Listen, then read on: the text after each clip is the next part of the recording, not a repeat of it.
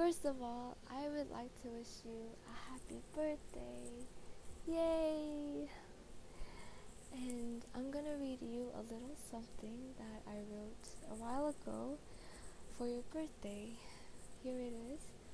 I hope you enjoy it.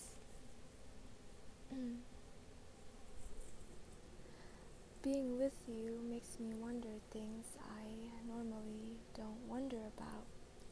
It's as if you were a tide that's constantly crashing against the shore of my mind, each time pulling me closer to your ocean heart.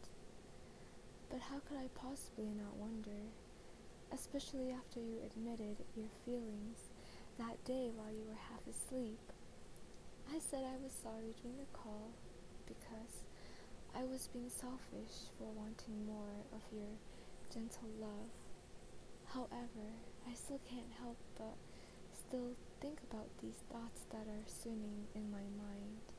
Thoughts such as, if I blindfolded you and asked you to explore the parts of me with your fingertips, would you memorize the labyrinth of my body with just a touch?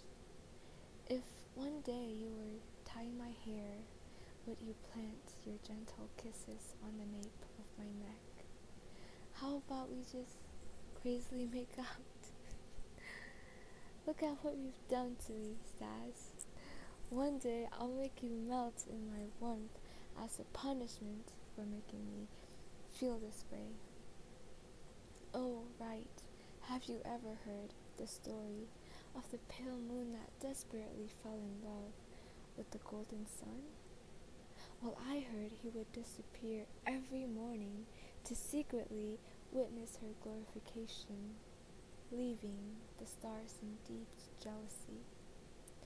Though the moon desires the touch of his golden sun, he is afraid to melt in her arms because he knew he won't be able to ever let go of her once he gets a taste of her. Lovely story, right? But no matter how romantic love stories may be, ours will always be my favorite love story.